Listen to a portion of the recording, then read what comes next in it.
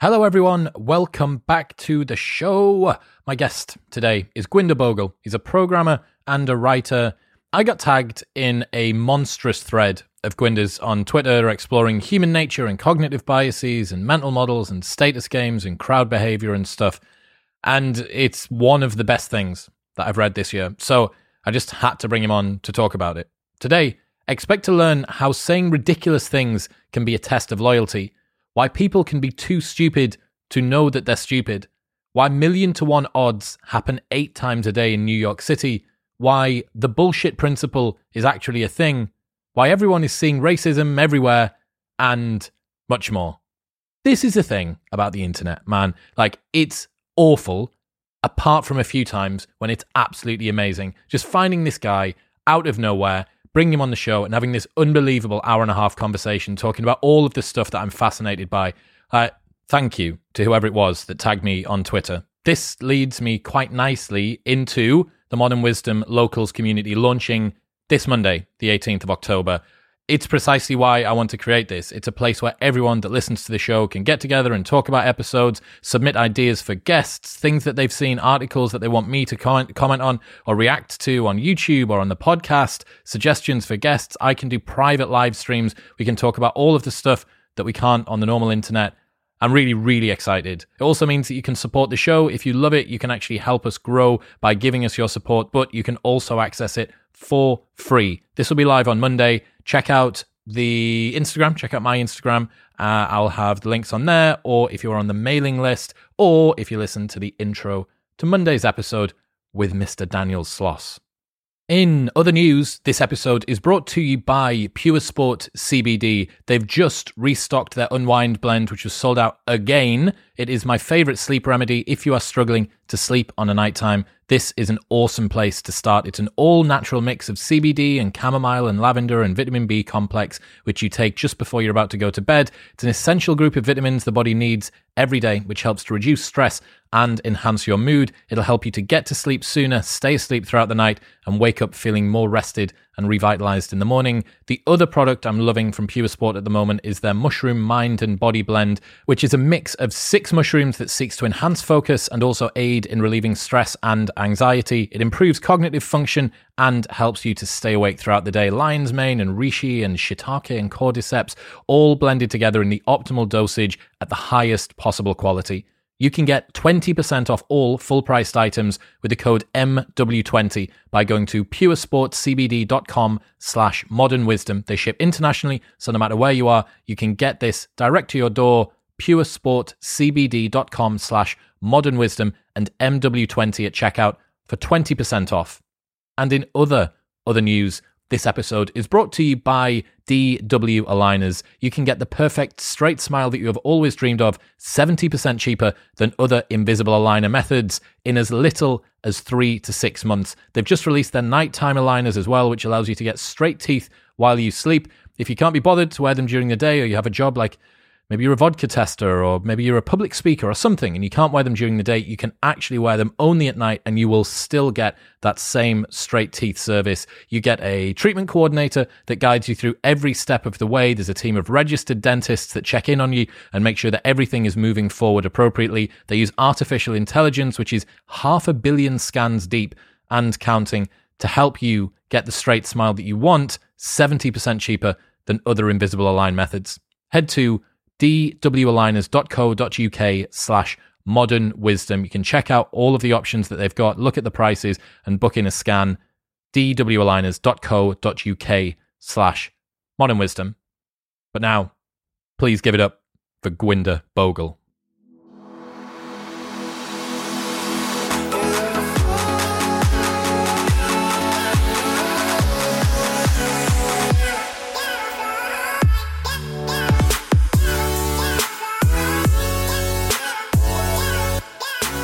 Tell me your background. How did you come to write long Twitter threads that hundreds of thousands of people see?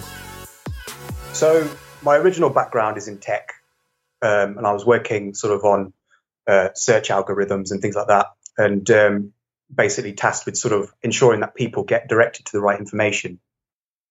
But I sort of started losing interest in that when I realized that the main problems with the internet were not actually caused by algorithms. They're actually caused by people, because algorithms are basically just a reflection of human behavior.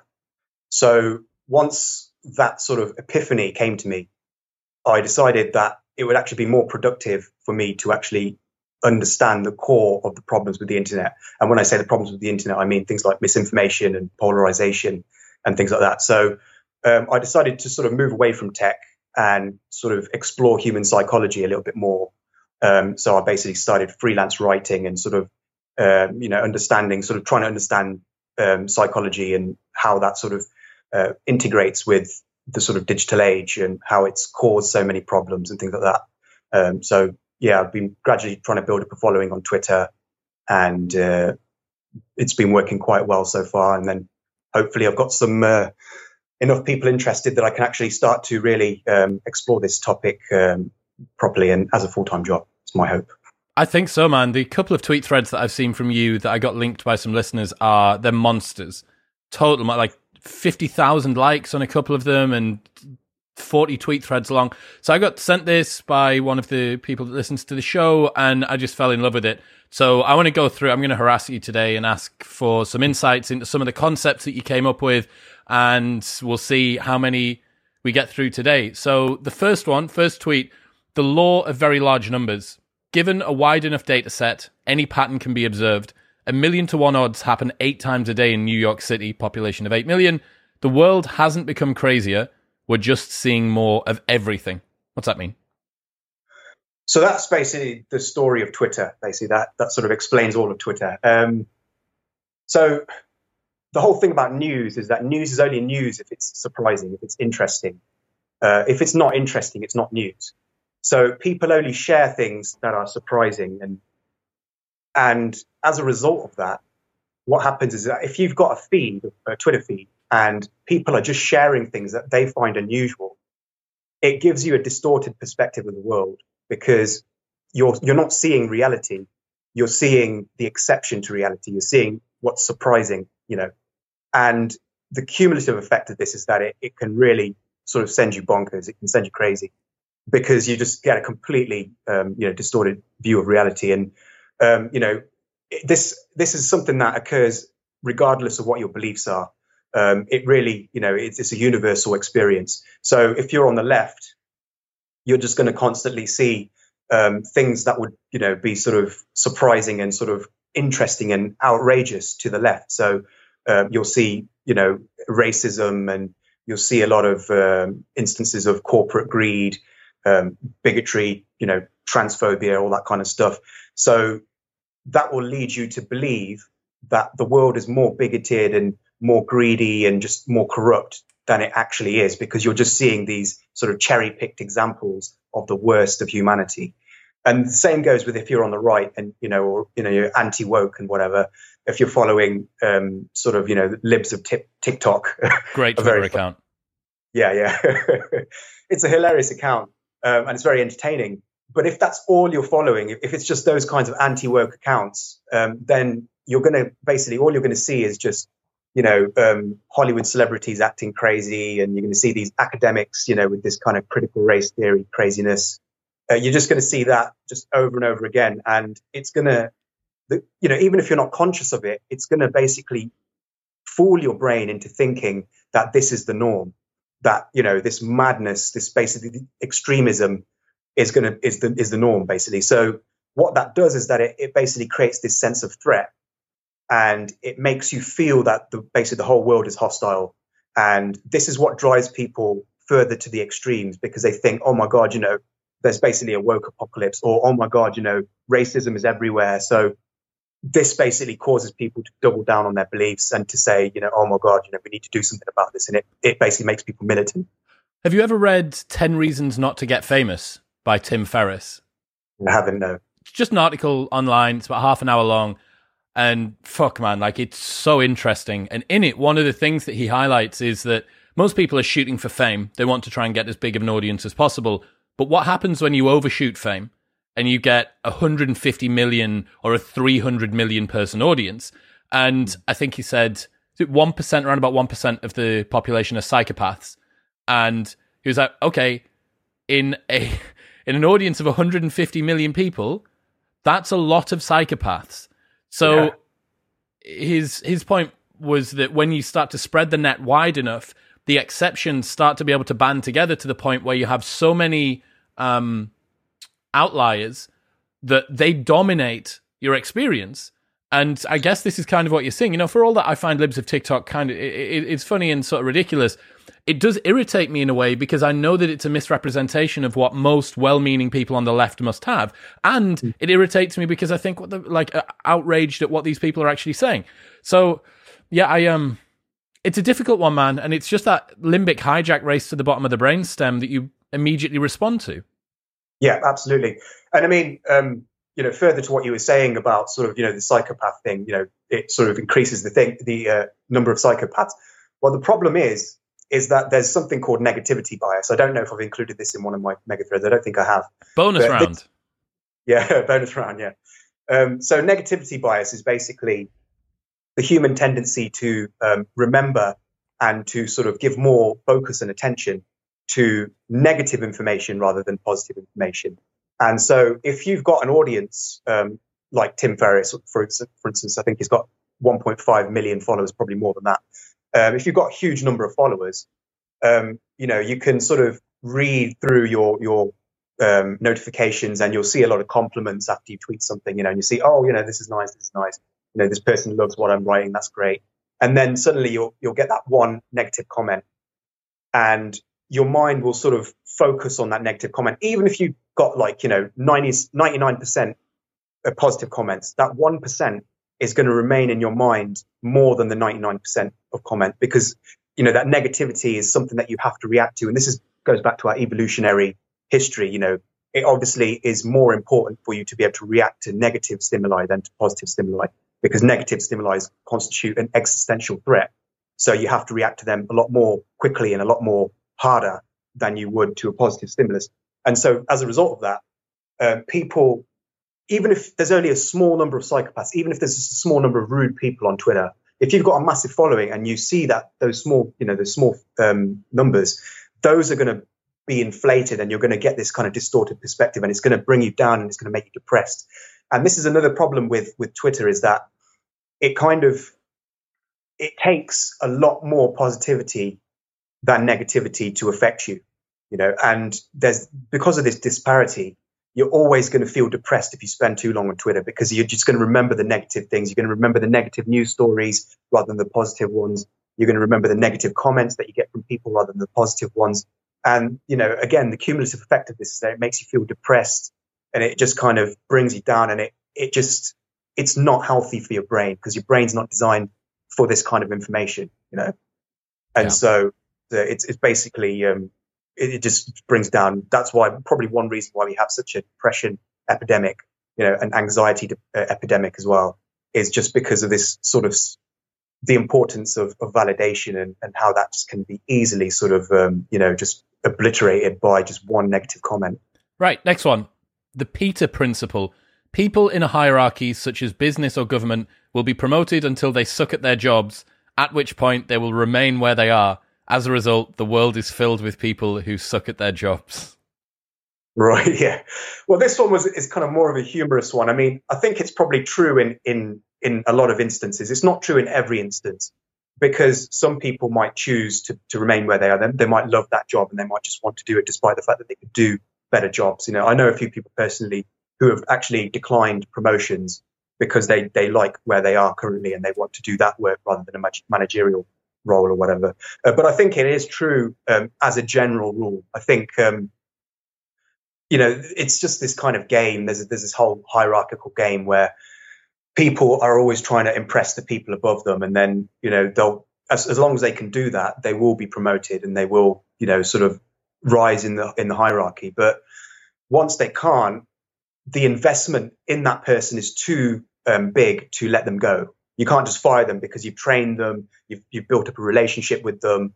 So it makes sense sort of to just keep them where they are, to prevent them from being able to do any more damage by just containing what their responsibilities are, essentially, Well, you see this in sales organizations, right? Someone comes in, they're a good salesperson, they become a good head salesperson or senior salesperson. And then eventually, because humans in a meritocracy within an organization, they naturally want to progress and be promoted because they have this desire for growth.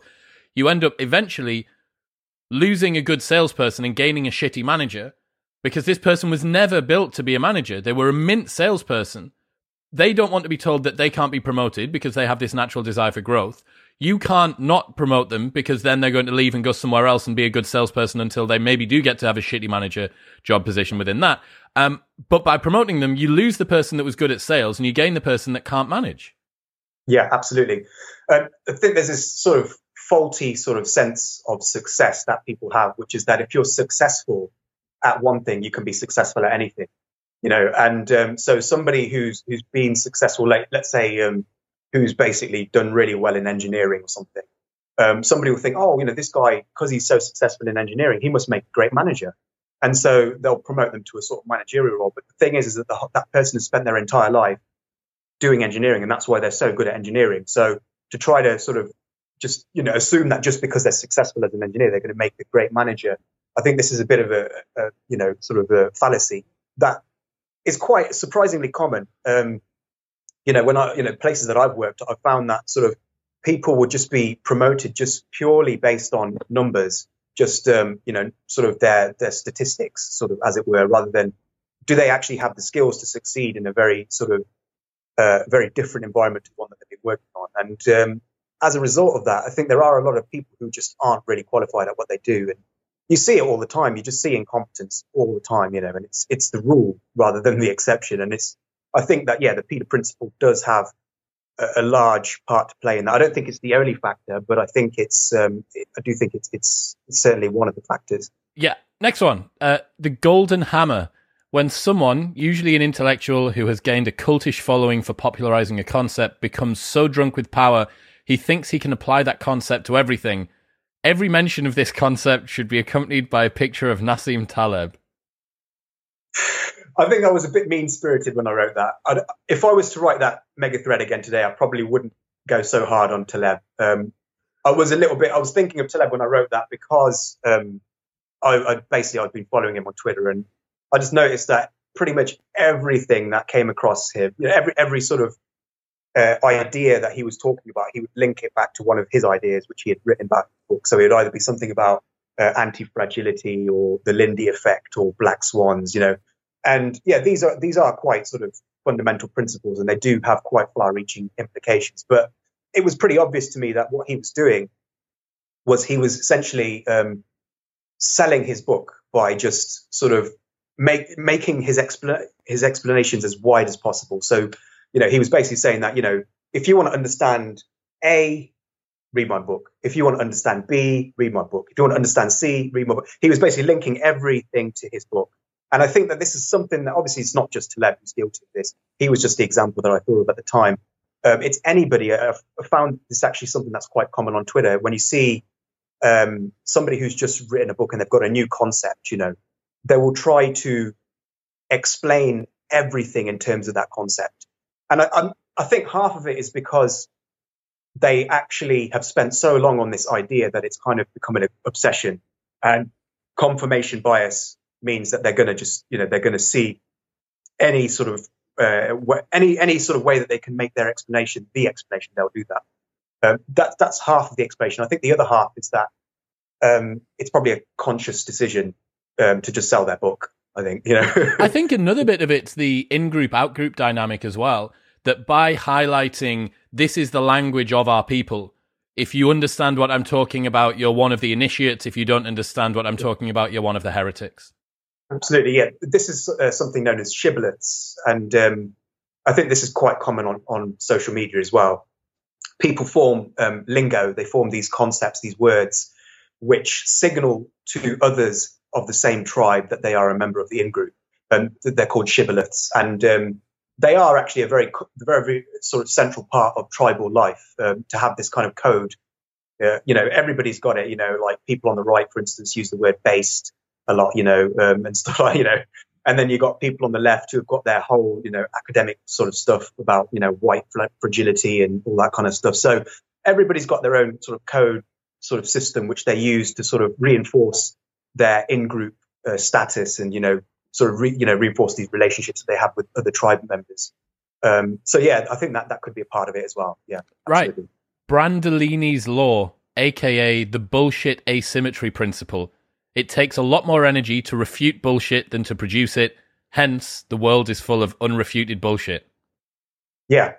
I think one of the reasons why social media is just so full of shit, to put it bluntly, is because it doesn't really take much time or effort to post something that's wrong. And if you think about the kinds of people who don't think very much about what they post, they're going to be able to post at a much faster rate than people who do think about what they post. So because of that rule, most of Twitter, most of your Twitter timeline, most of your Facebook timeline is going to be composed of people who haven't thought through what they're actually saying. Because obviously they can post at a much faster rate and at a much greater rate than people who think very carefully before they post. And as a result of that, it creates the impression that people are actually stupider than they actually are. Like, I'm not being funny, but when I first joined Twitter in 2014, one of the first thoughts that I had was, my God, there's a lot of stupid people on this planet. That was actually one of my thoughts. I just couldn't believe it. I'd never been exposed to so much stupidity when I just looked at Twitter for the first time and saw all of these idiotic comments. I just couldn't believe it. And part of that was because I'd fallen under the illusion of Brandolini's law. I'd basically been given this false impression of people by the overrepresentation of people who don't think before they post. There are a lot of very smart people out there, but they sort of are very anxious, and they tend to really, really think very, very hard before they post. And as a result of that, they don't post very often. And so you don't see their tweets very often. You see the stupid tweets a lot more often than you see the intelligent tweets. Have you had a look at the statistics around the percentage of people who contribute the highest volume of social media posts on Twitter? Have you seen this? No, it's like the Pareto principle on steroids. It's like 2% of Twitter users account for 90% of the content that gets posted, and that wouldn't surprise me. I can believe that. I can believe that very easily, because when I first joined Twitter, I sort of just followed anyone and everyone really, and there was just so many of the tweets were just like, "Oh, I just made a bacon sandwich. It tasted very good. It's lovely." Just stuff like that. And there are a small number of people who post stuff like that all the time, and they're responsible for just filling up Twitter with junk.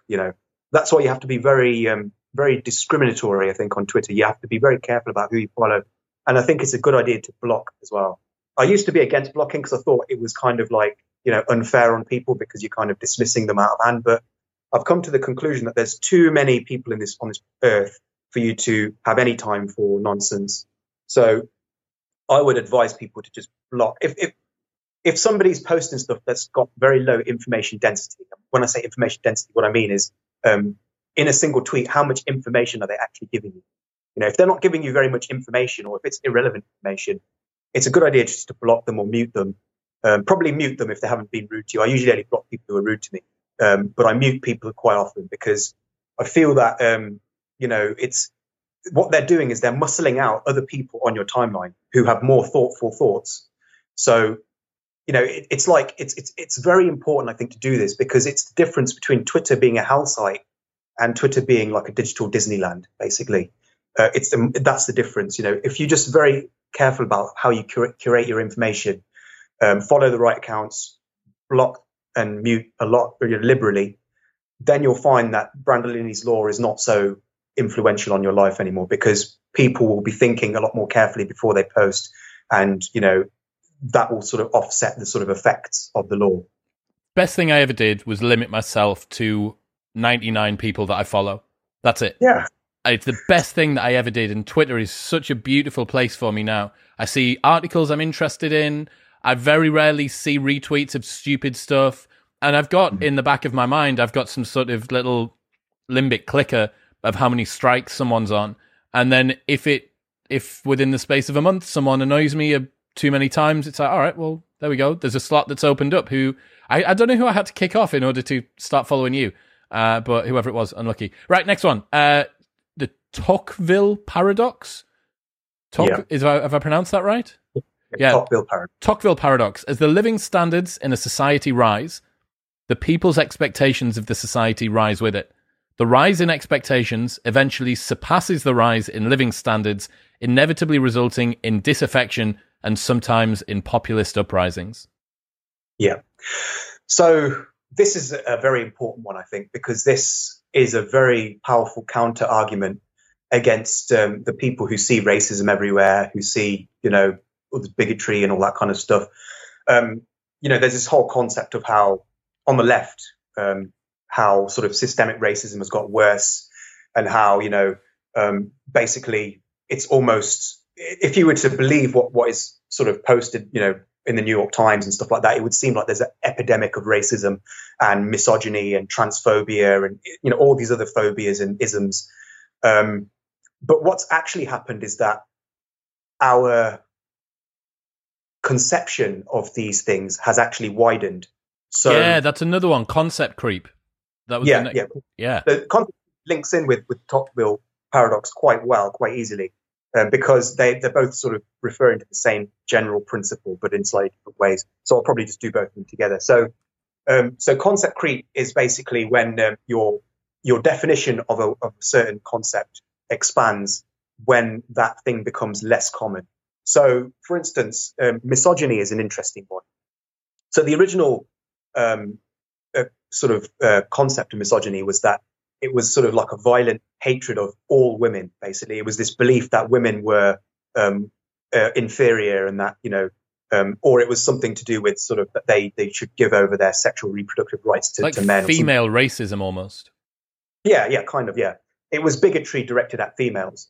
So that was the original sort of concept of misogyny. But as the world became more enlightened and women's rights were put on parity with men's, and sort of there was more equality, that old sense of the term no longer had much relevance in the West. I mean, it still has a lot of relevance in the East because there's still a lot of that kind of misogyny in the East. But in the West, there's not so much of it anymore. So the Oxford Dictionary actually changed the definition of misogyny. And it became, it went from sort of hatred of women to it could be dislike of individual women, or it could be dislike of particular groups of women. It didn't have to be like, just a sort of a blinding hatred of all women. And gradually that word has been sort of appropriated. Now it's been sort of reimagined again by the left, by the modern feminist movement. To now it can also basically mean it could be hatred of a particular woman. You see this very often. Hillary Clinton weaponized this new definition of misogyny very, very cleverly in the sort of election. When she was criticized, by people, she would basically say that it was because she was a woman. She was seeking to be the first female president, and they didn't want the first female president because they were misogynists and this kind of thing. So it was politicized, and it was basically because of that. How this links in with the Tocqueville paradox is that when you expand the definition of a term, that thing becomes more common again. So if misogyny in the traditional sense is decreasing, and then you increase the scope of the word misogyny, suddenly the instances of misogyny are going to increase again. So it's going to seem like misogyny is getting worse, when in fact it's not actually getting worse. The definition of it is expanding. And this applies not just to misogyny or to words like racism. I mean, racism is another one. Racism originally was discriminating against people on the basis of the color of their skin, or hating people because of the color of their skin. Now there's all these different types of racism. Now we've got systemic racism, institutional, all that kind of stuff. They've expanded the definition of racism to include things like microaggressions and all this other stuff. So the numbers of absolute instances of racism have actually decreased. But because racism now means so much more than it used to, you can easily find more examples of racism now than you would have in the past, just because of, and this also links in with the law of very large numbers. If you've got a wide enough data set, you can find any number of instances of racism, you can cherry pick them and make it look like it's worse. So this is a paradox, because as the world gets better, because of the change in these ideas, it can make it look like the world is actually getting worse. And a lot of people do believe the world is getting worse. And this is not just something that's confined to the left. You've got the neo-reactionaries who are convinced that the world is heading to hell, and they believe that the world is actually going to just fall apart. So this is quite a common belief. This kind of apocalyptic sort of belief system is something that's very common, and I think it is largely a result of the Tocqueville paradox, because the definitions of problems are widening. Poverty is another one. In absolute terms, poverty has been dwindling. It's been being reduced. I mean, a person living today, the poorest person in the West today, is better off than most nobles who are living, in the sort of medieval times, because they've got access to iPhones. Even if they're poor, pretty much everybody's got a phone or a laptop and got access to the internet. So in absolute terms, people are richer than they were in those days. People have access to a wider range of foods now than they used to have. So in absolute terms, we've got much, much better. But there's this thing called relative poverty, which is how the UN will measure. That's how it measures poverty. It doesn't measure it in absolute terms. It measures it in relative terms. So relative terms is basically how much poorer is the poorest person compared to the richest person. So yes, if you measure things like that, if you measure poverty via relative poverty, then that's wealth inequality. I'm not convinced that poverty fits that definition, but that's concept creep again, right? Yeah, absolutely, exactly. So that's essentially what this sort of relative poverty is. Relative poverty is wealth inequality. It's basically the gap between the richest and the poorest, and it's not absolute poverty, because there used to be absolute poverty, which was if you're below a certain income per year, regardless of how rich the richest person is, then you are in absolute poverty. But now it's done by different sort of criteria, because the world has just got so much better that you can't really measure things in absolute poverty anymore. So now we're thinking more about wealth inequality. And so the Tocqueville paradox, basically, to sum it all up, it makes the world look like it's getting worse when in fact it's actually getting better. And that's a big cause of problems. It's an interesting one to think about that when, rightly, as society develops, to kind of steelman the side of the Tocquevillians, why you would say that would be a good idea is we now have more access to technology, we have more wealth, we have more ability to actually deploy things to improve well-being and happiness and fulfillment and flourishing and blah, blah, blah. Therefore, the level of dexterity and resolution with which we should be looking for problems has to become increasingly fine as well.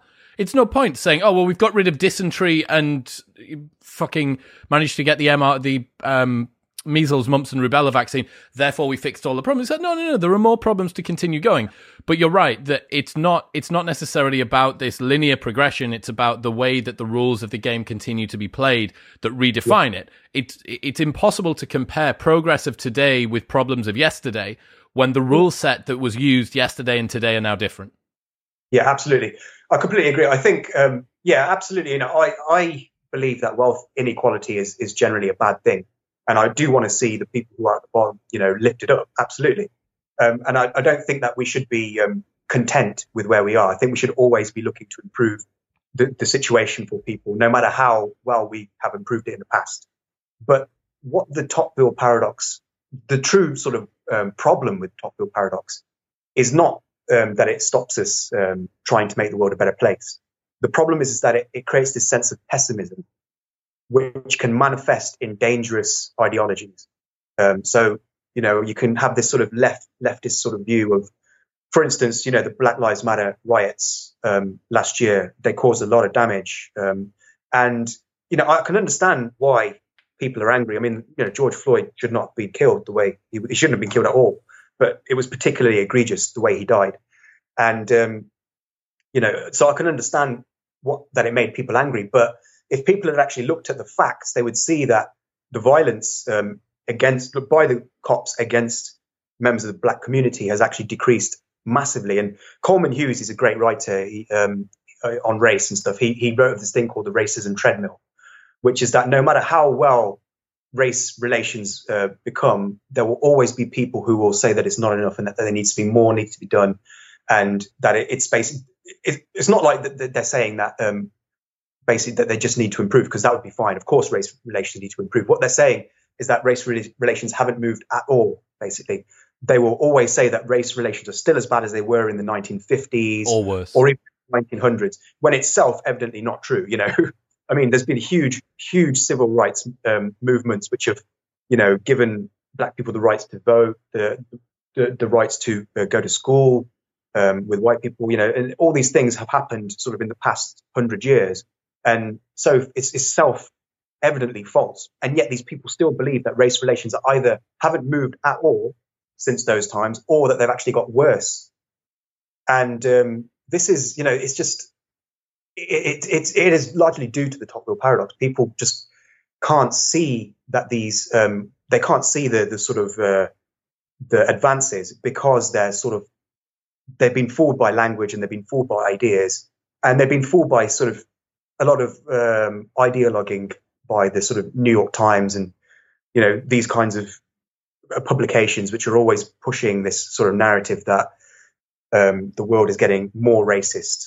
The racism treadmill, I haven't spent much time watching Coleman Hughes' stuff. I've got John McWhorter on in a couple of weeks, and he's got a new book called Woke Racism out, which I haven't read yet, but he'll be interesting to speak to. Right, next one. This is one of my favorites because I adore the blog post that this came from. The Toxoplasma of Rage. The ideas that spread most are not those everyone agrees with, but those that divide people most, because people see them as causes to attack or defend in order to signal their commitment to a tribe. And this is Scott Alexander from what used to be Slate Star Codex and is now Astral Codex 10. Yeah, absolutely. Yeah, he's a great writer. This is a very important one also, because there's this sort of naive view that some people have, which is that people just want to know what's true. And, if you just only give people the truth, then everybody will be enlightened, and, the world will be sort of rosy and everything will be happily ever after kind of thing. But that's not how the human brain works. The human brain is not actually that interested in truth. The human brain is interested in creating a sort of image of reality that is in line with evolution, basically, and part of that evolution, because most of our lives, if you look at humans have been around for about 200,000 years, and for approximately 180,000 of those 200,000 years, so approximately 90% of human evolution has been spent in hunter-gatherer lifestyles, in tribal societies. And as a result of that, we have tribal mentalities. So we tend to play status games within tribes, and we tend to have these kind of internecine struggles. And we also sort of are very hostile to people who are not of our tribe. And when it comes to information, we often try to use that information in ways that will benefit our tribe, or which will benefit our status within that tribe. And so this is one of the core things behind sort of epistemology. If you've got a set of information and you give that information to people, they're not going to process it as in, is this true or is this false? They're going to process it largely as, does this hurt or does it help my tribe? And this really explains a lot of the sort of polarization that we're seeing on the internet and social media specifically, because essentially what the culture war is a sort of a relic. It's a vestige of our tribal struggles. We have essentially sort of re-primitivized technology to sort of, because we've reverted back to this kind of caveman sort of tribal ideology because of the way that Twitter is sort of, and Facebook and stuff are basically sort of arranged, So we form these communities online, which are essentially tribes. And we do not look at things as true or false. We look at them as, how is this going to benefit my tribe? How is it not going to benefit my tribe? And from that simple fact, you have polarization, you have misinformation, you have all the big problems that we are facing today as a result of this one thing. People will tend to share information. And I've seen this happen so often that it doesn't even register anymore, where people will know something is not completely accurate, but they'll post it anyway because it either demeans the enemy tribe or it makes their own tribe look good. And I mean, there's plenty of words for it. There's one thing called nut picking, nitpicking is when you take the most extreme sort of examples of the opposing tribe, and then you use that to demonize the entire enemy tribe. So if you're on the left and you see and you want to sort of demonize the right, what you would do is you would go to someone like Stefan Molyneux or like a Richard Spencer sort of character, someone who's unpopular with most people, someone who's very, very far right. And so, then they would say, oh, look, this person's a racist and he's a member of this tribe, so they're all racists, And likewise, if you're on the right, libs of TikTok. Yeah, exactly. Yeah. You'll get the most woke person that you can find, somebody who basically thinks that math is racist or something like that. And then you'll say, oh, look at this person, they're so woke. This is what the woke believe. They believe that math is racist. And so, it's the people who post these things, they know that they know what they're doing. They know that this is not a representative example. It's just they're taking an extreme and they're using that to sort of demonize the entire tribe. And straw manning is basically the same sort of concept, where you take what somebody said and then you just interpret it in the worst possible way. And people often do this dishonestly. They don't do it sort of unwittingly. A lot of people do this dishonestly. So, somebody says, if they have concerns about immigration, for instance, then you'll say, oh, so what you're saying is that you hate all immigrants, so you're a racist, you don't like brown people, basically. So they'll take the worst interpretation of what somebody has said, and then they'll basically, they'll use that to demonize a tribe. So this basically sums up pretty much 99% of the culture war, basically.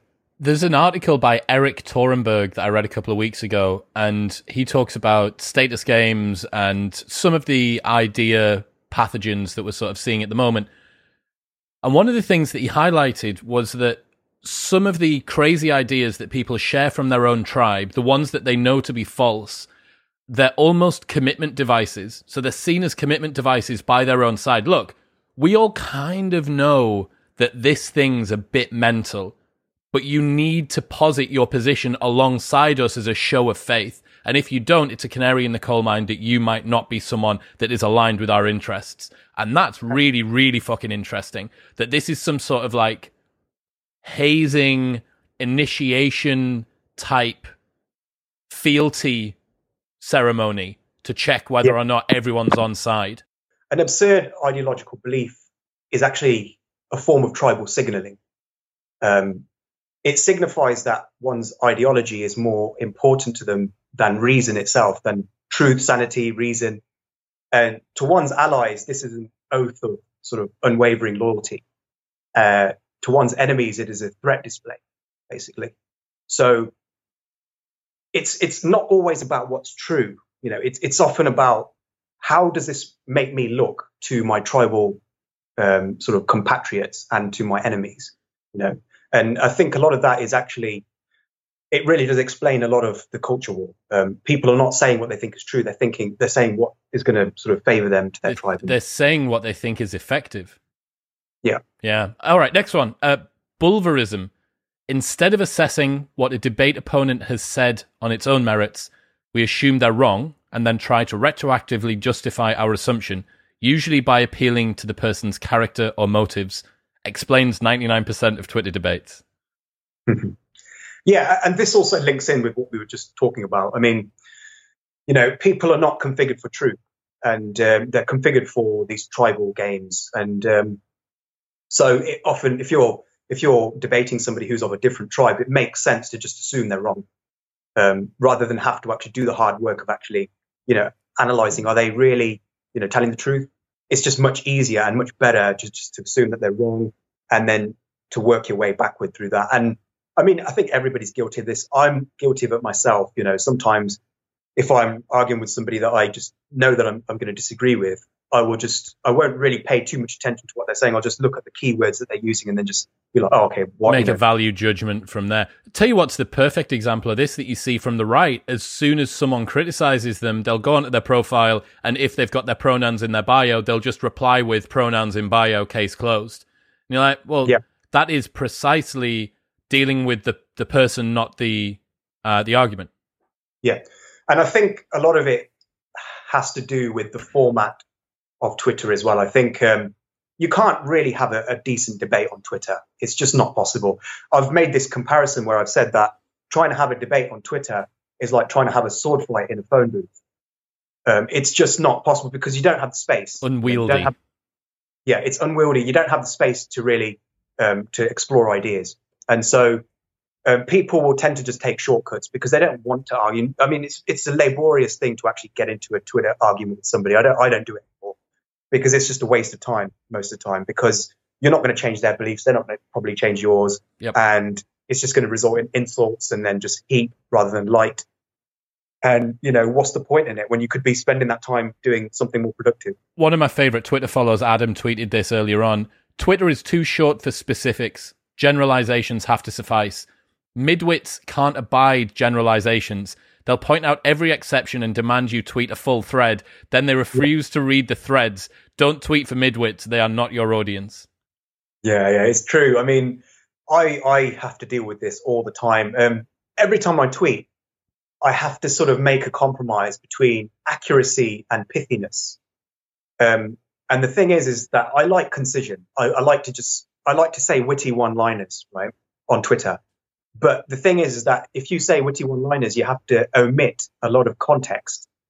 And the lack of context is where the people are going to be coming up in your mentions and they're going to be accusing you of, lacking context, of, the best reply to one of those pithy little statements is, well, like, not everyone. And you're like, well, yeah, obviously not everyone. I wasn't trying to be exhaustive with this little aphorism that I've come up with that rhymes, so I think it's cute. Like, just leave me, allow it.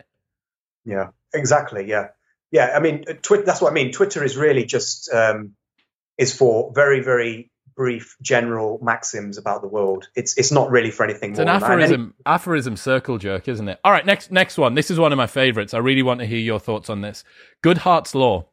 When a measure becomes a goal, it ceases to become a measure.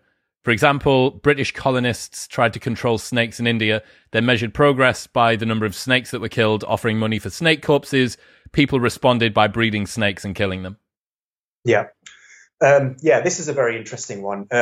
So when you have a system and then you try to sort of optimize that system by reference to a single metric, what normally happens is that metric will be gamed. History has shown that human beings will always game a system if they can do so. It's sort of like part of the human makeup to try to do that. We always try to find loopholes. We always try to, get sort of underneath the sort of the fence and try and get to the other side. We try to always find our way around things. And basically, this is why it's a bad idea to try to use metrics for anything, because they will always be gamed. You can always find a way to manipulate metric with anything. Like, for instance, I mean, this goes back to what we were talking about with poverty and relative poverty.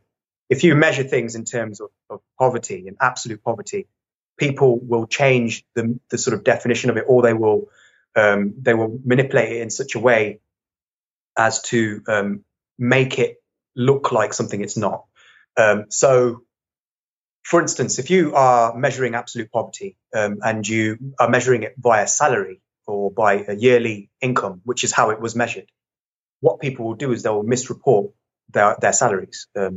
Because they want their area they want themselves to seem like they're in greater poverty than they actually are, in order to get more help from people. This is a bit of a vague example, but this is one that you can find in any. Dude, an example that I really love using is email capture. So let's say that you're a content creator that wants to start building up your email list, and your goal, the outcome that you're looking for, is emails. How many emails can I capture? So what you say is, this ebook contains a world-winning lottery combination formula that will guarantee to make you £1 million, blah, blah, blah. And you post it everywhere and you get tons and tons of emails. But when people open the PDF, it's just blank. There's nothing in it. It's like, okay, so you've gamed the outcome. The outcome was get emails. But really, what was the distillation of the outcome? The outcome was get access to people who genuinely want to hear what I have to say in a good faith way that makes them continue to want to hear what I have to say.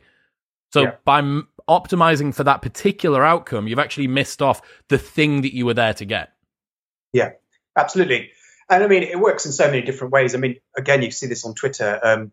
If you try to measure a person's credibility via the number of followers that they've got, for instance, what happens? Kanye West's crushed it. Yeah, exactly.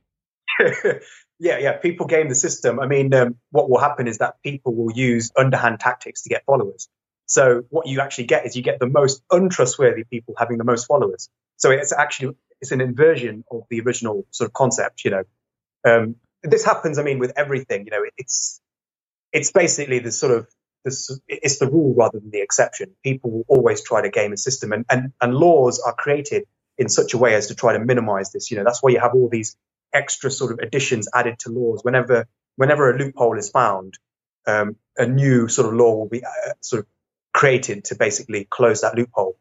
And it's a constant game between people trying to create the rules for a system and people trying to game the system. That is the essence of sort of civilized society. The Messiah effect. Most people don't believe in ideals, but in people who believe in ideals. Most people don't believe in ideals, but in people who believe in ideals. Hence, why successful religions tend to have human prophets or messiahs, and why, when a demagogue changes his beliefs, the beliefs of his followers often change accordingly. Yeah. So this one, I wasn't really sure about including this one because this is completely my own invention. That's what basically sort of separates this one from the others. But because I included one of my own from the first thread, I thought, okay, I'll include one of my own into this thread. It's still a nascent one, which is why the Messiah effect is not a great name. I just sort of spur of the moment name. But it's something that I do feel is generally true. I don't think it's true in every instance again, but it's something that I feel is a general truth. And this is from my observations of people. And I think generally, if you look at people during election time, what they will normally do is that they will normally express sort of their sentiments towards a certain person, a certain politician, rather than towards an ideology. If you ask people, for instance, if you look at Donald Trump, for instance, if you ask a Trump supporter what they like about Trump's policies, most of them wouldn't really be able to give you a very good sort of overview of his policies. They would generally just say that I like him because I think he tells it like it is. He doesn't care about what the establishment thinks. He just basically does what he wants to do. He's independent and all this kind of stuff. So they would generally fire off the qualities of the person rather than the policies that he espouses. And I think that one of the reasons for this is that policies are quite hard to understand. And they take a lot of sort of time to really get to grips with. In order to understand Trump's policies, you need to understand how economics works. You need to understand how the political system works. You need to understand how business and corporations and things like that work. So there's a lot of things you have to understand in order just to understand Trump's policies. Whereas if you look at Trump himself, he's quite easy to read. All you got to do is just watch him on TV, and you can see aspects of his personality very, very quickly. You don't need to have any other knowledge. So it's a shortcut, basically. It's a shortcut. We trust people rather than ideas, and it makes it much easier on our brain, because then we can just delegate all the responsibility to that person rather than have to think for ourselves. It's like they're a distillation of what they represent. Yeah, absolutely. Yeah. We tend to think of human beings in terms of archetypes, I think. And when we see somebody, we think of what they represent as a symbol. We see people as symbols in a sense, and for a lot of people, Trump symbolized sort of this kind of anti-establishment, sort of independence, basically. He was essentially like a wrecking ball that is going to sort of, just tear apart the sort of polite society, sort of, that governed before him. And then obviously to people who don't like Trump, he's just this, crude sort of buffoon who is just an idiot, basically, doesn't really know anything, and he's this pathological liar. And that was for them, that was sufficient for him. Do you know why? Another reason I think this might be the case, and perhaps it's a weakness or a vulnerability of the 21st century. I don't know many people that genuinely love a thing. I know people that love people, but I don't know many people that are actually really passionate. So if you ask someone, dude, what do you really care about? What are you really passionate about? What do you love in life? And so you should say their family, wouldn't they? Correct, yeah. They don't tend to say a thing. So when you see someone who is outright caring. This is from Eliezer Yudkowsky, actually. He highlighted that most people take the piss out of the rationalist movement, not because they're taking the piss out of the rationalist movement, but because not many people love anything as much as rationalists love the rationalist movement. He says it's just an outlier effect to see people that care a lot about a thing. And when you finally do, I think the presumption from midwits is they know something. No one would be this bought into any idea if there wasn't tons and tons and tons of virtue behind it. Because I'm not. I think I'm smart, and I'm not bought into anything as much as this guy. So I'm a put my colours onto this person's flagpole. I'm a hold on to those coattails, because that's the person that's going to carry us forward.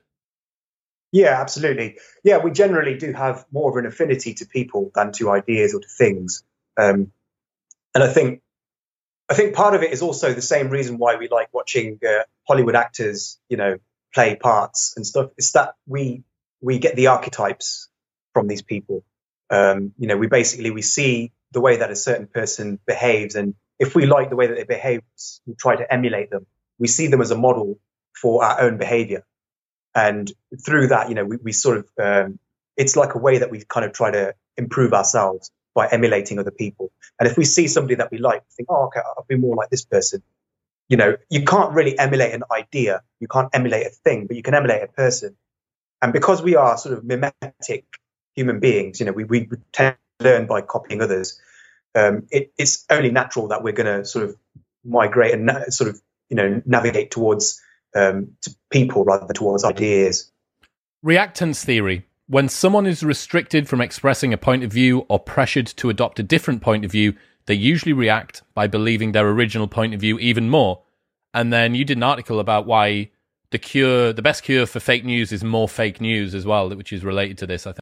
Yeah, reactance theory is one of the key arguments, in my view, against censorship, because what history has shown, and by history I mean just the past couple of years, what that has shown is that if you try to stop people from believing something, they're going to dig their heels in harder. Because Dostoevsky actually made this point, long, long ago, where he basically said that what people want is not truth.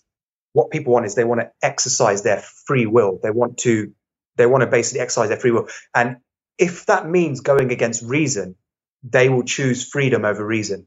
So, and he said this in a book called Notes from the Underground. It's a pretty good book. And basically, this is the idea behind reactance theory, which is that if you tell people they can't do something, they're going to feel like they're under threat. They're going to feel that their freedom is being sort of reined in, and they want to exercise that freedom in order to sort of feel that they're not, in order to sort of assuage this feeling of claustrophobia. And the way that they do that is by believing what they're believing even harder and reacting even more against, what is trying to sort of stifle them. It's almost like if you look at the story of the Garden of Eden, when God tells Adam and Eve that they can't eat from the apple, and that makes them even more curious about the apple. And they're like, okay, he told us not to eat the apple. Why didn't he do it? Now I really want to eat the apple. So they become even more sort of adamant to eat the apple. So this is a very sort of fundamental idea, and it's one that you see all the time.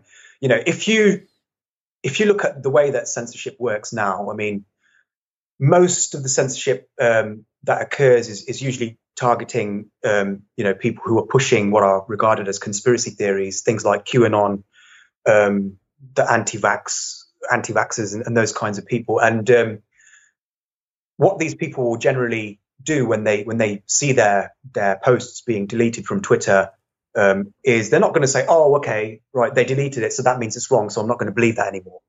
They're going to do the exact opposite. They're going to say, okay, these guys don't want the truth to come out, so they're censoring us because they are afraid of what we have to say. So that means that we're right. That validates what we're trying to say, because if what we were saying wasn't dangerous, if it wasn't true, they wouldn't bother. They would just point out why we were wrong. They wouldn't bother trying to censor, us. So it's counterproductive, and you see it with what happened with Parler. Parler, the social media app.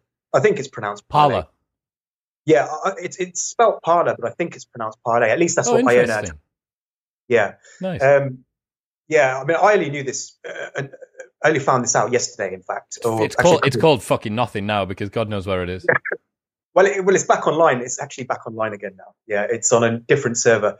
But what happened? So I'll just sort of briefly delineate what happened. So after the January 6th Capitol riot, there was a lot of pressure put on the tech giants by the Biden administration to essentially, rein in these kinds of QAnon conspiracy theories. And basically, what Amazon did is Amazon figured that one of the websites using its platform, its web server, this social media site called Parler, was basically key to organizing the riots. So they essentially deleted the website from their platform. And in their view, this was a good thing because this would ensure that people wouldn't be able to coordinate any further sort of riots. But it actually had no effect because everybody just went to alternate platforms such as Gab, and they basically just did what they were doing before. But now they were extra angry because now they thought this is actually a confirmation of everything that we have been saying. They have actually, they've tried to silence us. They've tried to silence us en masse. And so this is clear that there's some kind of conspiracy. And this is the thing with conspiracy theories is that if you try to conspire against a conspiracy theory, it becomes more evidence of conspiracy, and that's what essentially is happening with with censorship. It appears to the conspiracy theorists that censorship is a conspiracy, that it's part of the conspiracy, essentially. In that sense, conspiracy theories are anti-fragile. You cannot defeat a conspiracy theory by conspiracy, because that just becomes part of the conspiracy that they believe in. So, it sounds a bit sort of obvious, but this is something that a lot of people who work for these sort of fact-checking organizations and these Silicon Valley censors, a lot of these people don't really realize this. And this is actually one of the problems that I see with this, partially, or a counterpoint to it, is that taking out individual speakers that hold keystone positions can be effective. So I know that Alex Jones has a particularly large audience, but his audience isn't going to grow. Like, the only way that Infowars.com now increases in size is by word of mouth. He can't advertise. He's not got access on social media. Donald Trump, now when you see him on the internet, you're like, oh, look, it's Donald Trump, as opposed to, oh, look, it's Donald Trump. Like, it's a surprise rather than something that's obvious. And the example that I use for this is Milo Yiannopoulos. Like, Milo got totally unpersoned from the internet. Yeah. And where the fuck has he got? Now, he may be an easy example because he's just gone mental. But in some situations, it might work. Yeah, I think with Milo, it was a very peculiar case because he didn't just get cancelled by the establishment. He actually got cancelled by his own peers. He got cancelled by the right. Yeah. Because obviously, he did the unthinkable. He basically tried to create an excuse for paedophilia. And so obviously, I don't think anybody could recover from that. No matter how far to the right you are, no matter how pro-free speech you are, you're not going to recover. Richard Spencer's not coming to save you there, no. Exactly. So I think that was a slightly different, but I understand what you're saying. I do think that it can work sometimes. And I think your example of Alex Jones is a particularly important one because, I mean, I got a lot of criticism for writing a Quillette article in which, although I reiterated that I'm basically pro-free speech, I said that it was actually that Alex Jones was a threat to free speech because, and the reason for that is because what he was doing is he was essentially he was accusing people of being child molesters with no evidence. And this guy has got millions of followers, and a lot of those followers have got guns, and they don't take kindly to hearing about pedophiles in their vicinity. And this obviously manifested with Planet Ping Pong being shot up. Luckily nobody was killed, but when you've got a guy who's just basically creating these sort of conspiracy theories and accusing random innocent people of being pedophiles, that's actually pretty bad because that creates violence in the real world. And that's not good because that intimidates people. It prevents people from wanting to speak out against Alex Jones, because if they say something against Alex Jones, they might be sort of, assumed to be pedophiles too, and then people come after them. So I felt that Alex Jones was actually creating it, although he always talks about freedom of speech and all this stuff. I felt that his actions in that respect were actually detrimental to freedom of speech. But now the thing is, yes, Alex Jones was taken off Twitter, and it had a small effect. It had a very small effect, not a huge one, because he's still going viral. He went viral very recently on YouTube, despite being banned from YouTube. He went viral on Twitter despite being banned from Twitter. So it doesn't actually have a massive effect. It does have a small effect.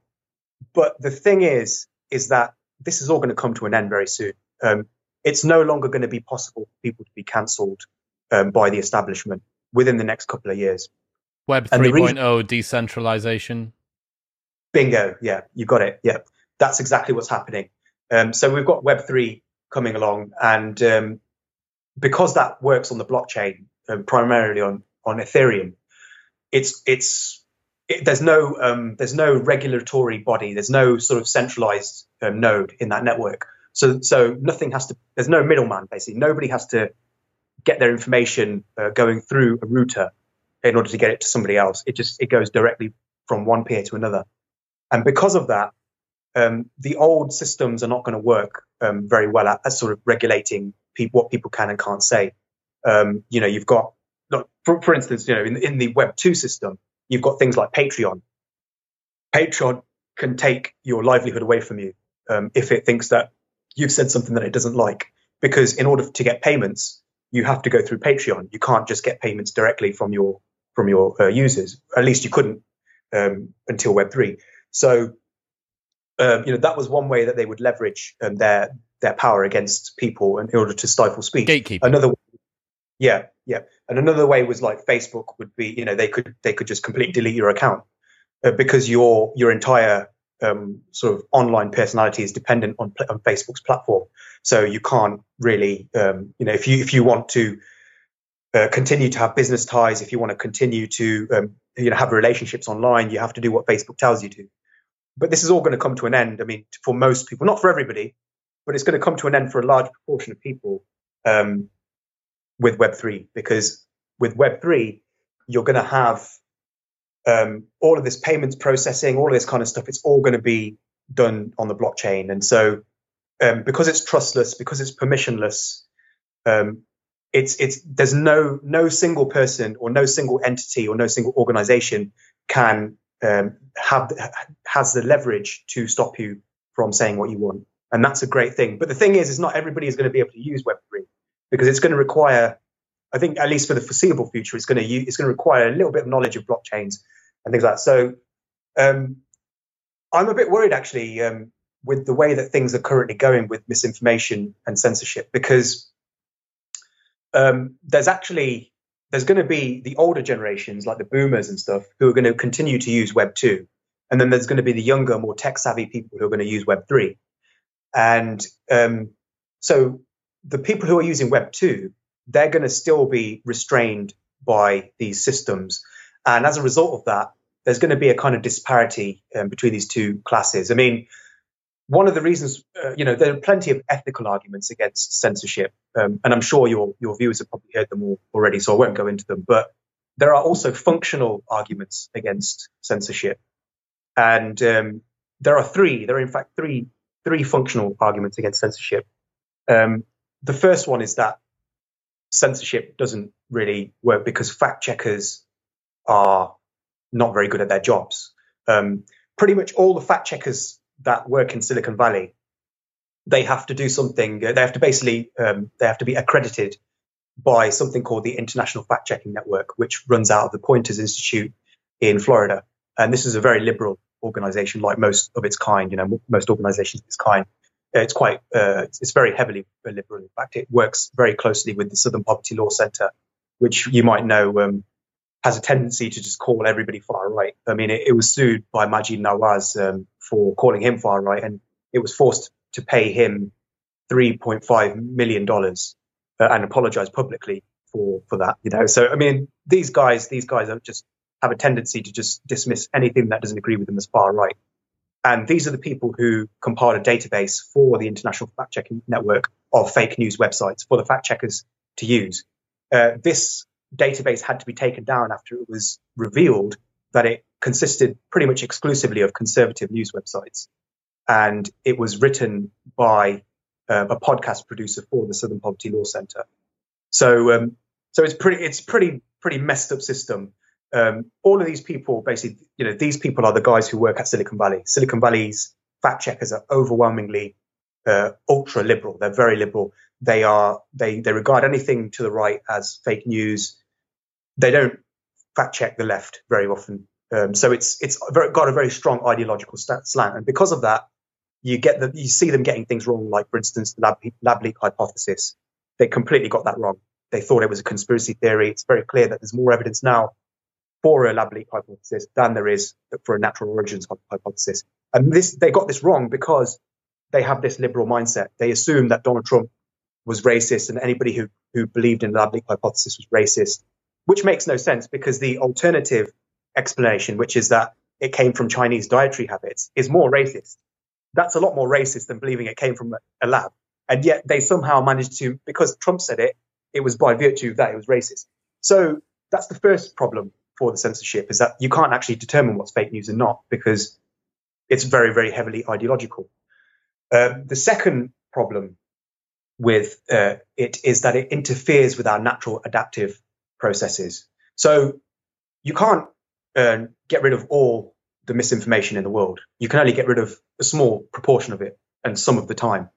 But what you're doing is you're making people reliant on you to tell you what is true and what is false. When you choose what people can and can't see, and when you put these kind of nutritional labels on posts to say, oh, this has been fact checked and proven to be false, what you're doing is you're not allowing people to, if you're not exposing people to lies, then you're not giving them the experience that they need in order to work out what's true and what's false for themselves. You're basically spoon feeding them what's true and what's false. And so you're making people reliant on your system to tell them what is true and what is false.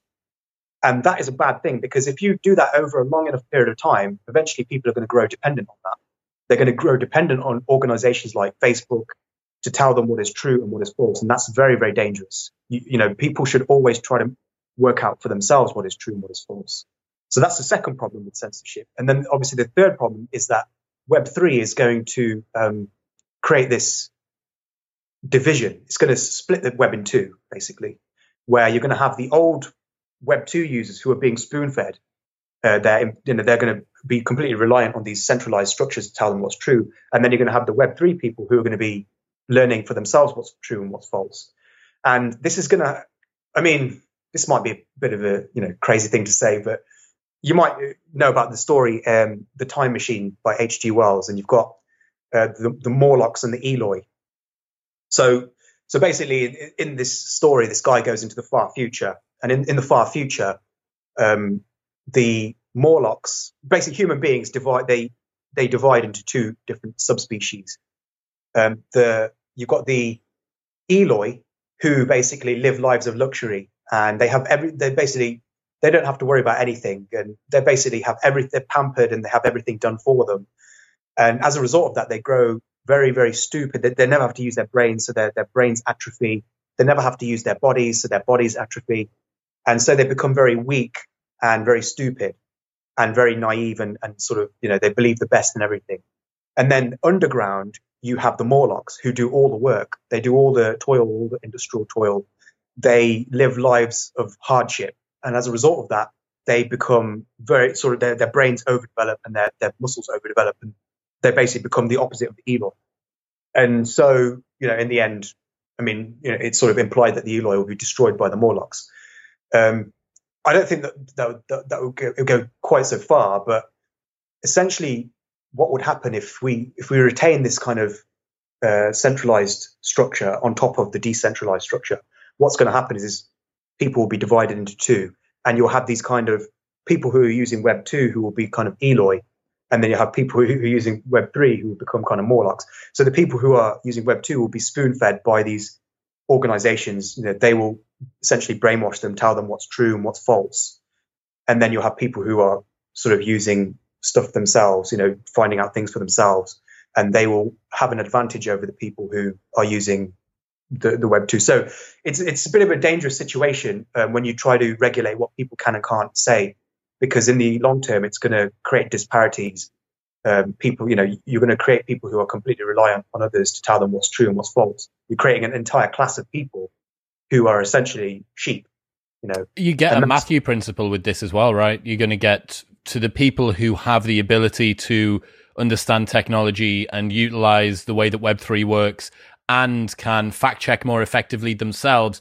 You are going to end up with a bifurcated culture if Web3 takes off in the way that some people think it might do. You are going to end up with one group of people speaking one type of language, having a group of commonly held cultural assumptions, and then another group of people who have the old ones, the ones that have just been left behind. Yeah, absolutely. I mean, and it sounds kind of far-fetched, but the thing is it's already happening. It's already happening. It's not something that we have to wait and see.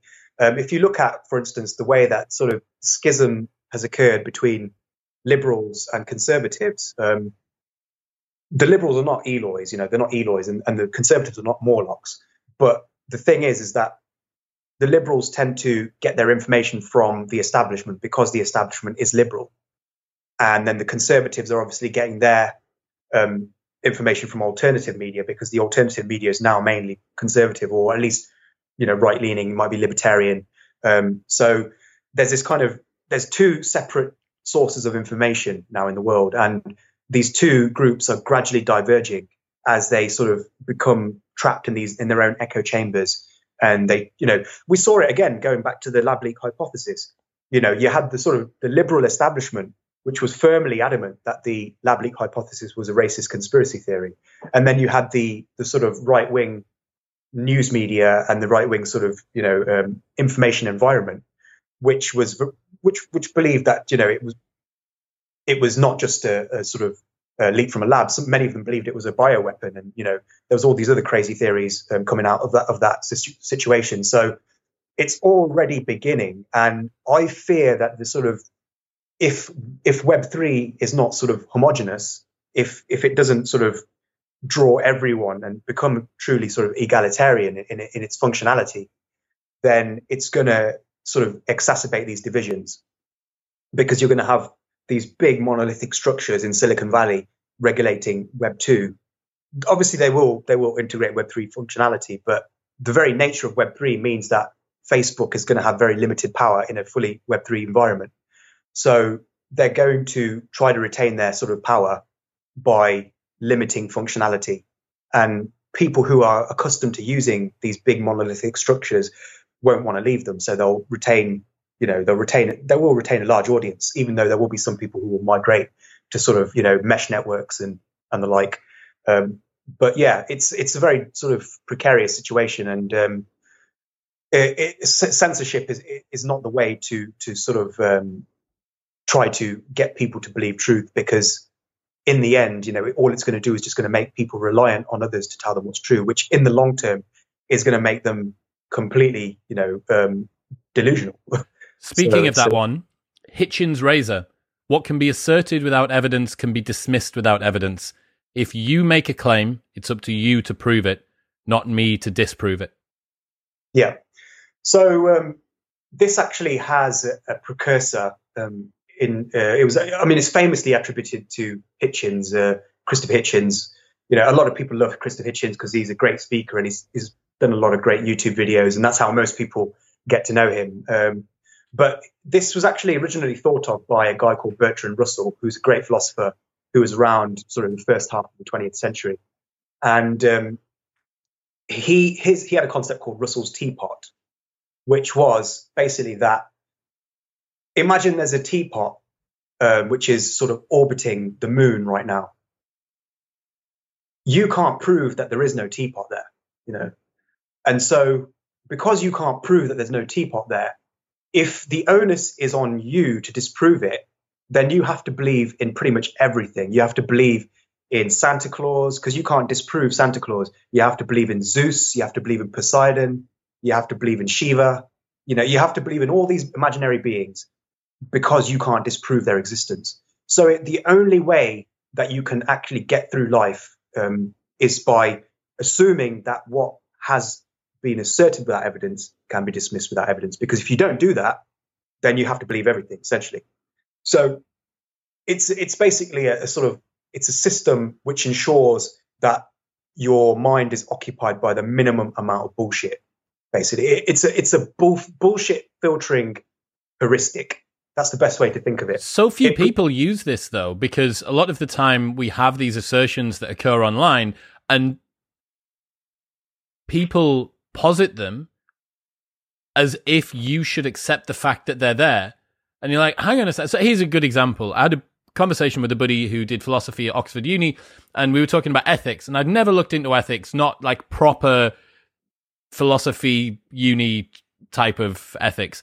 And he said, you can have a conversation with somebody debating about ethics if you both agree on the meta-ethical framework that underpins it. But if you do not agree on the meta-ethics, then the conversation about ethics just falls apart because it's not grounded in anything that you can both agree on. It's like, look, are we playing rugby or are we playing football? Because we can debate about, or we can play the game of rugby and football, but if I kick it and you pick it up, this is no longer the same game that we're playing. And exactly. Yeah, this is the same with the Hitchens Razor thing here. People post stuff online, presuming that you're supposed to, and then you say, well, hang on a second, like that's not right. And you go, everyone believes that this is right. What do you mean? What do you mean? Yeah, absolutely. Yeah.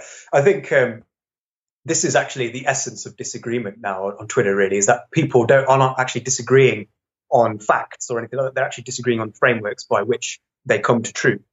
And so, yeah, this is why Hitchens Razor is so important, because it's a short, pithy thing that everybody should learn, because all it's doing, if you are expected to disprove what somebody else is saying, all this is doing is wasting people's time, because it means that I could come out with literally any claim. There's no filter then, there's no discrimination. It's just like I could just come out with anything, and then it's just going to waste people's time when they have to disprove it. So it's a time-saving device, and it's worked wonders for me, because I just I think of the strength of the argument. If it's strong enough, I will engage with it. If it's not, if it doesn't actually have a strong enough evidence behind it, it's not worth my time. The other thing it does is it limits our own hubris about believing our own bullshit, right? Yeah. You say, look, hang on a second. Like, if I want to put something forward, I actually need to be able to back this up. And if I can't, then maybe I need to shut my pie hole. Right. Final couple. A couple of my sort of the ones that really intrigued me. Focusing illusion. Nothing is ever as important as what you're thinking about while you're thinking about it. For example, worrying about a thing makes the thing being worried about seem worse than it is. As Marcus Aurelius observed, we suffer more in imagination than in reality.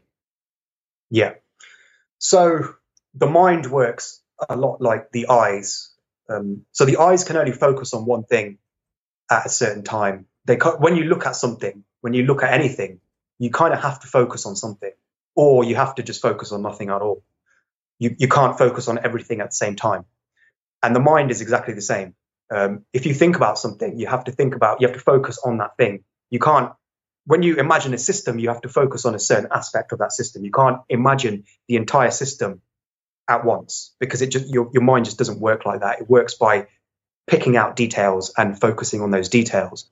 And the problem is that when you focus on certain aspects of a system or a structure, your mind inflates the importance of that.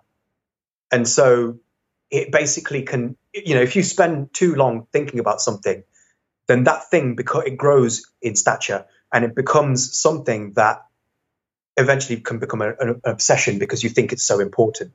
And I think this kind of can be seen in a way on Twitter.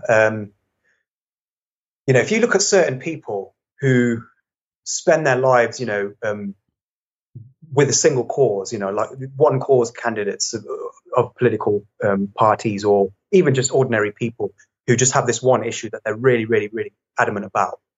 What happens is that the more that they focus on it, the more important it gets. And so they spend even more time on it. And so it gradually just snowballs into this kind of obsession until they just become more and more extreme and more extreme. And you can see it with someone like Tommy Robinson, for instance. He started off as a relatively well-rounded fellow, and then gradually, he had some valid concerns about Islamism in Bury Park, and he decided to sort of devote his life to Islam, to fighting Islamic extremism. But then what happened was that because he was spending so long thinking about it, it began to seem like the entire world to him. And so it sort of set off this threat response in his brain where he began to sort of, feel this kind of feeling that it was a sort of, it was encompassing him. It was basically something that he had to defeat. And this conviction of his got stronger and stronger the more he thought about this problem. And so eventually, when he was on Twitter, he was just posting never ending, just constant, just spewing out all this anti-Islamic stuff, and it just gradually what it did is it just kind of made him, it was like a kind of self-reinforcing. Became his own caricature, right? Yeah, that's exactly what happened. He became a caricature of himself. And the reason that happened was essentially because of the focusing illusion, because he was focusing on Islam at the expense of all the surrounding context, anything else. It was just literally just Islam. And as a result of that, he just became obsessed. And it happens with everyone. It's not just, with people like Tommy Robinson. This is something that happens with pretty much everybody. I mean, it's happened to me, sometimes if I've thought about a certain thing, it kind of links in with the golden hammer in a sense. Because if somebody's written a book about a certain concept, they're going to be thinking about that concept all the time. And that concept is going to seem more important to them than it actually is. And so you're going to get people like Taleb who are going to see things in the world and they're going to think, oh, okay, this is explained by anti-fragility, or this is explained by the Lindy effect, or black swans, or all these other concepts that he has. It's because the mind is incapable of seeing a system as a whole. It tends to just see the constituent parts, and it tends to focus on those particular parts. And as a result of that, you can become blinded essentially by what you focus on. Right, last one. Dunning-Kruger effect. Awareness of the limitations of cognition, thinking, requires proficiency in metacognition, thinking about thinking. In other words, being stupid makes you too stupid to realize how stupid you are. Yeah. Well, I mean, this one's quite self-explanatory, but I think I'll try to expound upon it. So I think really this is kind of the main obstacle to people educating themselves and becoming more intelligent, because you can only remedy something if you see the problem, if you actually know what the problem is. But the problem with human minds is that they're incapable of really comprehending themselves. Nobody really understands their own limitations. You can't step outside yourself. We're sort of locked inside our skulls. And that's what, we have a very limited perspective. We can see the outside world relatively well, but we can't see how we are ourselves. We can't see our own flaws very well. We can't see the limitations of our thinking very well. And as a result of that, we often, there's a sort of correlation between how unintelligent you are and how ignorant of your own unintelligence you are. So, people sort of who are very ignorant are obviously going to be ignorant of themselves. And so they're going to be ignorant of their own stupidity and their own ignorance. And so it's very hard to remedy that, because what exactly are you supposed to do? If somebody can't recognize their own ignorance, then you can't really remedy it. It's a bit of a sort of sticky situation that people are sort of in. So, I mean, one of the ways that you can try to rectify it is by educating people about the Dunning-Kruger effect, by actually telling people, look, everybody is ignorant to a certain extent, and the degree to which you're ignorant limits how aware of your ignorance you are. How do you think the Dunning-Kruger effect relates to the Midwit meme? I think it probably does explain it to a certain extent. I think when people are kind of when they are not really aware of their own flaws, they will just tend to just not bother trying to seek anything out of their own comfort zone. They won't try to find. If you think that what you believe is right, then you're not going to try to correct it. Do you get what I'm saying? So these people are just going to carry on believing what they already believe. They're just going to just sort of, they're not going to bother trying to remedy it because they're not even aware that there's even a problem.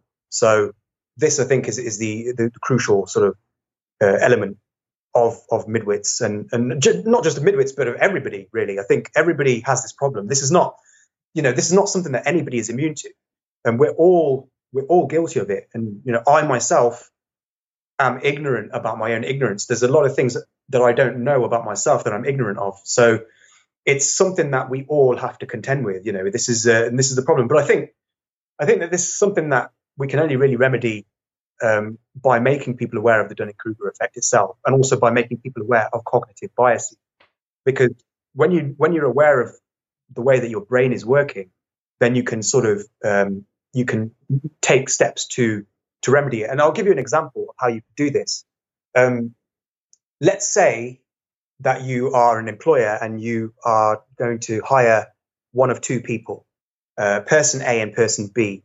And let's say person A and person B have got the exact same qualifications, and they're pretty much exactly the same in terms of what their work history is and all that kind of stuff.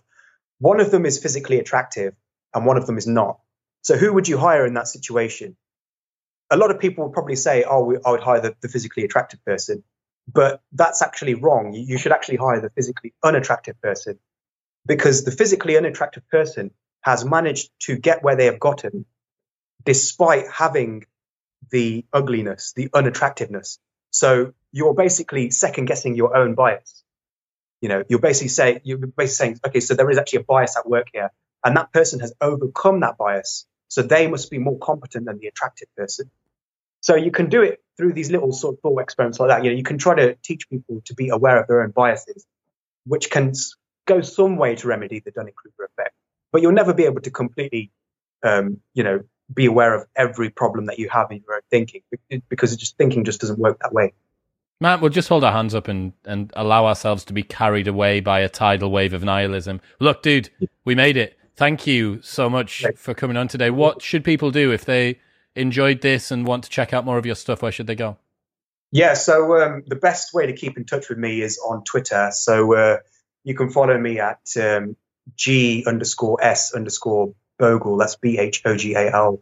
And I've also got a Substack on the horizon, which I'm going to be opening soon. I'm going to be exploring a lot of these concepts in more detail in essay form, which is, just only a couple of weeks away now. So that's something that I'll be doing soon as well. And yeah, hopefully I'll be able to increase the understanding of these concepts. Sick, man. Well, just write some more threads and then we can do some more episodes. That's what I want. More threads will be coming as well. Yeah, this is something I'm going to start doing semi-regularly. So I think I'll probably try and get another thread out for the end of the year, and then we'll see what goes from there. Good man. Catch you later on, dude. Cheers. Thanks, Chris.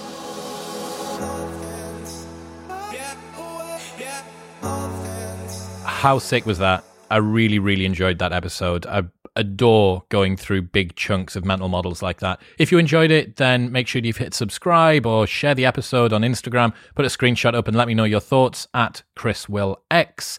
Also, don't forget this Monday, Locals Community. Get ready for that. It's happening. You need to join it. I will tell you everything you need to know on this Monday's episode with Daniel Sloss. Don't forget, you can get 20% off all full-priced items by going to puresportscbd.com/modernwisdom and using the code MW20 at checkout. And you can get the straight smile that you've always wanted, 70% cheaper than other invisible aligners by going to dwaligners.co.uk/modernwisdom. I'll see you Monday.